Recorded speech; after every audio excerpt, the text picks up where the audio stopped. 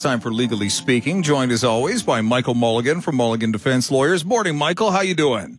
I'm doing great. Always good to be here. Lots to talk about today, this week, including additional funding for legal aid. What are we seeing? Yes. So this is, of course, good news. We've spoken before about some of the profound problems in BC with legal aid funding being inadequate. Yes. The core of which is a result of the government diverting something north of $100 million a year of money collected pursuant to a special tax that was supposed to pay for legal aid in British Columbia.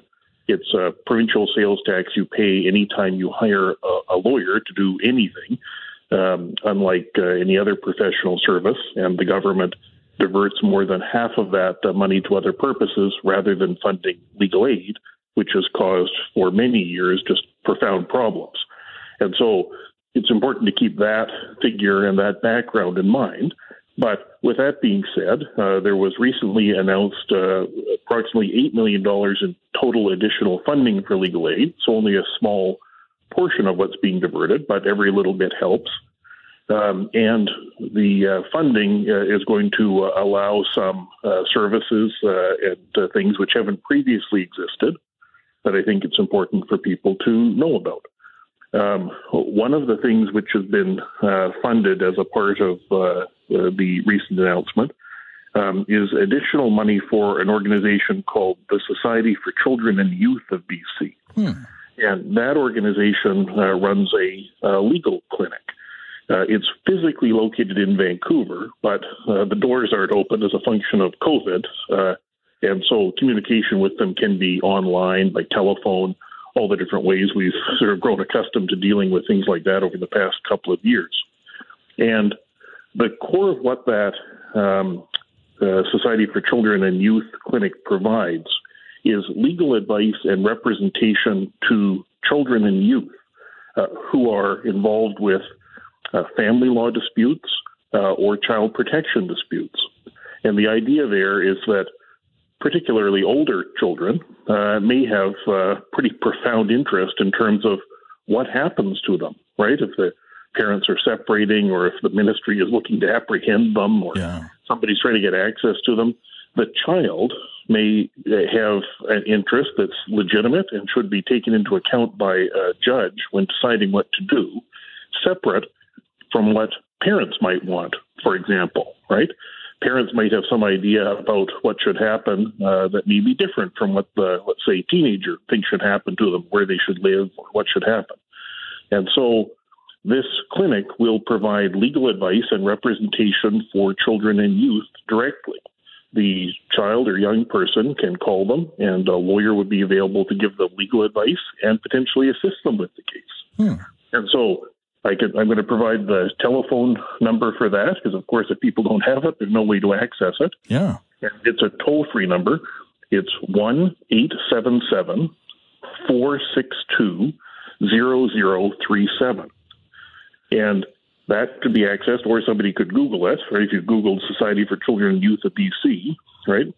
And it would allow young people to call, talk to a lawyer, and potentially get representation to help them or legal advice on those sorts of matters, right? Family matters, divorce matters, where are they going to live? Should they be apprehended and put in care? Where should that be? So that a judge would have the benefit of input from the young person through counsel when making decisions that involve them. And so I think that's a very good initiative, and people should be aware of it, either young people that might be listening or, parents or grandparents or friends or others might be able to provide that information. If you had a young person who needed some help or advice, that's a place they'd be able to call. Other initiatives include, and this may be a little bit into the weeds, but I think it's a pretty important one. Yeah. It's for serious legal aid cases like murder cases or manslaughter cases. It's a small amount of money to allow legal aid to assign a junior lawyer to participate in the defense. That's important for a number of reasons. First of all, those are complex cases with lots of work. Usually the Crown would have more than one lawyer working on them. And having a junior lawyer assigned to them also provides an important way for young lawyers to get training and experience, right? Otherwise, how do you ever expect that's going to happen? So that's a good initiative. One of the concerns that remains, and it arises here in this announcement, however, is that at one point in British Columbia, the provision of legal aid was intended to be independent of government. And that's important because many of the legal aid cases involve the government on the other side. Yeah, right? that makes sense. Yeah. They're looking to apprehend a child or prosecute somebody criminally. And so you don't want the party who you're having a legal dispute with to be deciding how you're going to be defended, right? That's not great. And that changed a number of years ago, and not for the better. Of course, everyone likes to have control over everything, right? And the government has now exercised control over the provision of legal aid, right down to the minutia of what exactly is going to be covered, when can you get help, when can't you. And one of the ways that's manifested itself is that we've talked about the fact that the eligibility for legal aid is very low. Like, to get legal aid help at all, if you're a single person, you would need to make less than $1,670 per month. Wow. And what that means is that if you have a full-time minimum wage job, you're too rich to get any help from legal aid, which is a travesty because that person has no hope after paying rent and buying food to be able to hire a lawyer to help them. And so that's a very serious and ongoing problem, right? We've indexed other things to inflation. That figure's not. One of the things, though, that's happened is that they've introduced this idea of representation for people for early resolution in criminal cases, where a person can make $1,000 more than that, right? $2,670, just over the threshold of the person with the minimum wage job. So a lawyer could be paid a small amount to assist the person in pleading guilty. Now, you have to think about that. Early resolution, of course, who wouldn't like things to happen early? Yeah. And generally, assisting more people who are unable to afford counsel would be a good thing. But you have to think carefully about that, because what the government has chosen to do is to say, if you are impoverished and you will plead guilty, we will pay a small amount for a lawyer to help you. Yeah, the incentive. If you wish to plead not guilty, we will not help you. And so you can certainly see how, from the government's perspective, incentivizing poor people to plead guilty early might be very attractive. It might make things move quickly in the justice system, might help prosecutions move along, save money on judges and courts. But is that appropriate? And is it appropriate that you help somebody only if they'll plead guilty when that decision is being made by the person who's trying to prosecute you? And you have to ask yourself other questions like, well, what kind of leverage is the lawyer going to have when they're there representing somebody on the basis that they can only be paid if they're pleading guilty, not if they're pleading not guilty and having a trial?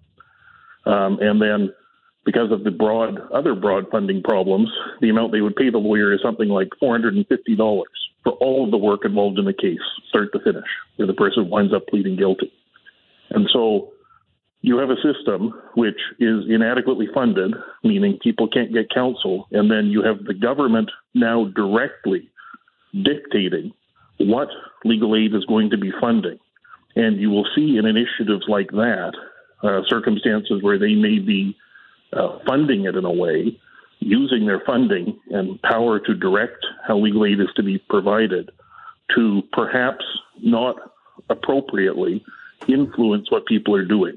It doesn't seem, to my mind, fair or reasonable that you would tell somebody who cannot afford to hire a lawyer on their own, we will only help you, and only very modestly, but only if you're pleading guilty.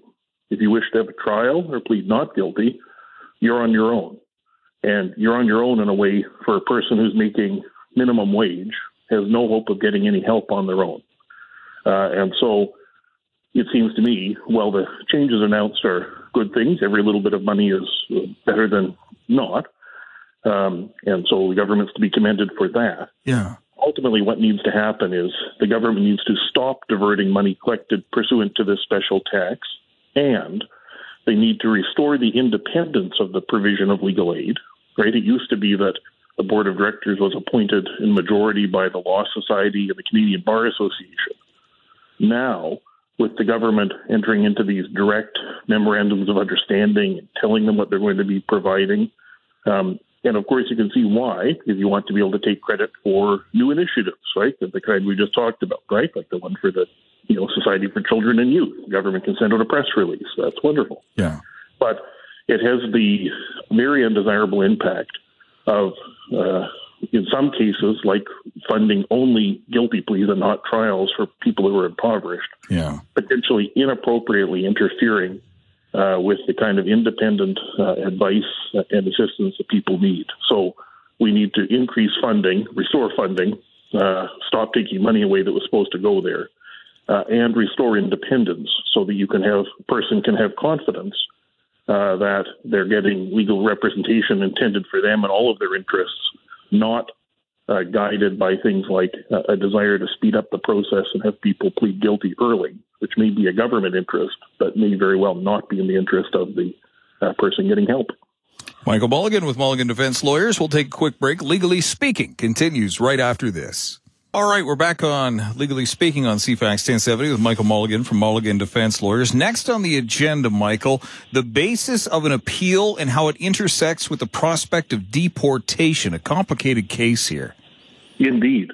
The case began with the underlying allegation was cheating at baccarat at a casino. Okay. So this fellow eventually pled guilty to fraud over $5,000 because he was caught on camera cheating the Hard Rock Casino playing baccarat. Sadly, the case doesn't describe what exactly he was doing to cheat at baccarat, apparently on 52 occasions, but wow. Apparently there was some method by which he did that. The problem arose because this man, who was 42 years old, married with 3 children, and who had no other criminal record, had come to Canada applying as a refugee in 2009 and was denied. And so he had simply lived in Canada since then without any legal status at all. His wife was a permanent resident. His 3 children were Canadian citizens. He worked here. He hadn't had any other difficulty. But the way the Immigration and Refugee Protection Act works, maybe a bit of a misleading title given what I'm about to tell you, is that if you're convicted of an offense for which you could be sentenced to 10 years in jail or more, even if you are not, and this man was not, he was sentenced to 90 days in jail for his baccarat misbehavior, you become inadmissible to Canada on the basis of serious criminality. And there's no appeal from that, right? The government just tells you you're gone and that's it. You can't appeal it, ask for leniency or do anything else. You're just off you go. And so this man realized that he was going to be gone, leaving his children and wife behind. And so he attempted to appeal the guilty plea conviction, arguing that the plea was uninformed because he didn't know about those immigration consequences. And indeed, there have been cases where that's genuinely been so, where like defense counsel wasn't alive to it, Crown didn't pick up on the issue, judge didn't know about it, and somebody who's not a Canadian citizen, like they could be a permanent resident, right, even, just becomes ineligible to remain in Canada and they can be just deported. And it could occur for relatively common offenses, like, for example, impaired driving is punishable by a theoretical maximum of 10 years in prison. And so if somebody is convicted of impaired driving and they're a permanent resident, you may be just deported with no right of appeal. And there have been cases where people have just been totally unaware of that. The lawyer hasn't known about it or alerted them. Judge hasn't picked up on it. No one has. And just unbeknownst to them, after you might have lived in Canada since you were a child, you're just deported. And so I guess I would say one piece of advice for anyone who's a permanent resident and eligible to apply for Canadian citizenship, get it done, because you may find yourself on the unappealable end of being deported if you were ever convicted of a multitude of offenses, including things like impaired driving, some forms of assault, other things for which you might not assume maybe cheating at baccarat, you would be supported. I'm sorry, it just sounds so obscure. Like, I know, like, we can't allow cheating. I understand that. It just sounds like such an obscure thing to happen. Sure. And no doubt it's serious. We don't want the Hard Rock Casino to be out money. That's obviously serious. But you wouldn't say the penalty for cheating at baccarat ought to be deportation. No. That might be a little much. So people need to be aware of that. It's really important and can easily be missed. If somebody or their lawyer doesn't know about their immigration status, nobody might tell them.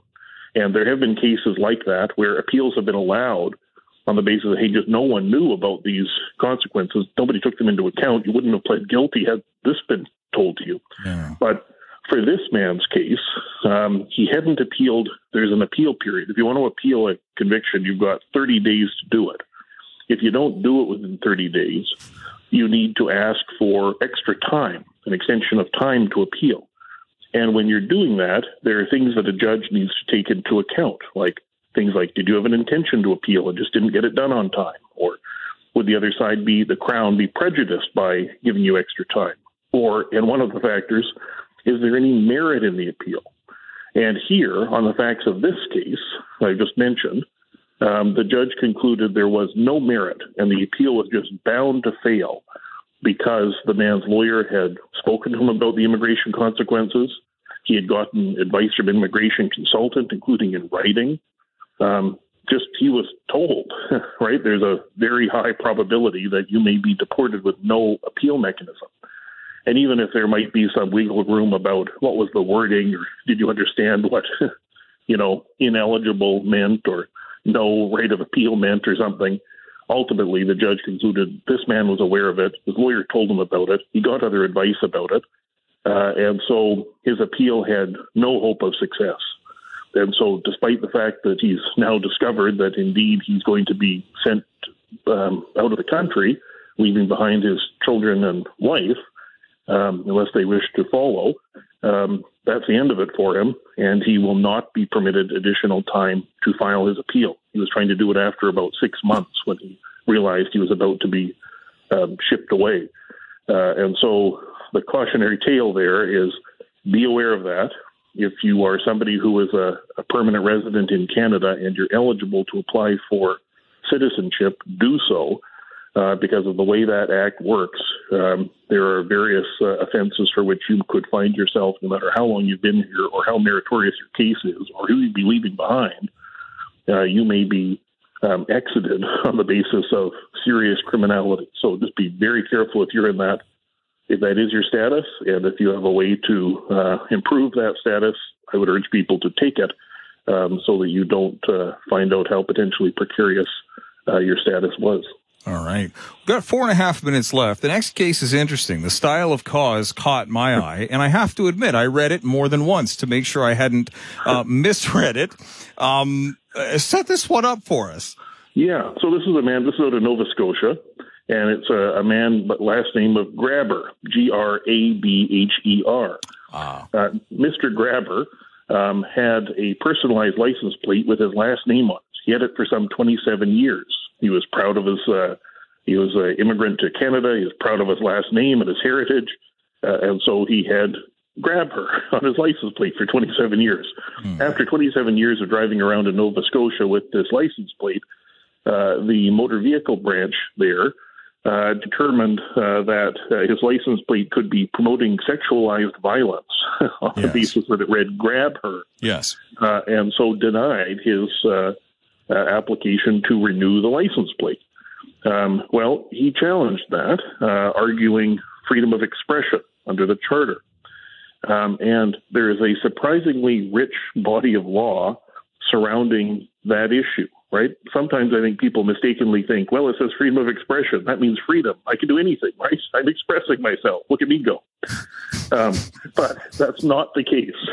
I like the look at me go. That really sort of paints the picture. I can get my flags and horn going. Off I go.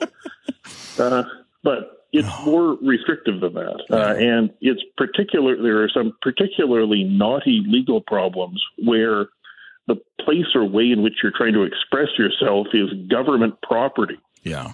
right? Like the license plate, right? This isn't like you've made a sign. You want the government license plate to say it. Nobody's stopping Mr. Grabber from putting a big bumper sticker on the back of his car. He knocked himself out. But it becomes an issue when it's that. And there's a leading case on that issue, which went all the way to the Supreme Court of Canada from British Columbia. And the issue there involved political advertising on the side of a bus. And there was a desire by the person in that case, it was the Student Society, to put a political ad on the side of a bus in Vancouver. And they were told no, on the basis that they had a policy of no political advertising on buses. I guess some desire not to have a public thing look like it was promoting a political party or political ideology or something. Yeah. And that was challenged and went all the way to the Supreme Court of Canada, and the Transit Authority lost. And so there is a body of law surrounding how to approach claims of freedom of expression with respect to something which is government property, effectively, a bus or a license plate or something. But it involves a nuanced analysis of sort of like the public nature of it and the place. And so the Court of Appeal, this case in Nova Scotia, found that you did not have any freedom of expression with respect to a government license plate. It wasn't a matter of balancing it. It's just that's not a place in which you've got the right to engage in freedom of expression, right? It's not some limitless authority to do anything you like and express yourself anywhere you want. And when you're trying to do it in that context, Section 2B just doesn't apply at all. It's not a matter of balancing. It's just you don't have the constitutional right to have your license plate say anything you want. And so it's also an example of a case where just being bound and determined isn't going to get you off to the Supreme Court of Canada. And so while that was an interesting little legal issue, Mr. Grabber applied for leave to appeal to the Supreme Court of Canada, and you can't just go to the Supreme Court because you really want to or are bound and determined. And so the Supreme Court of Canada denied him leave and said, no, that's it. You've had your case heard, and you've had your case heard in the Nova Scotia Court of Appeal.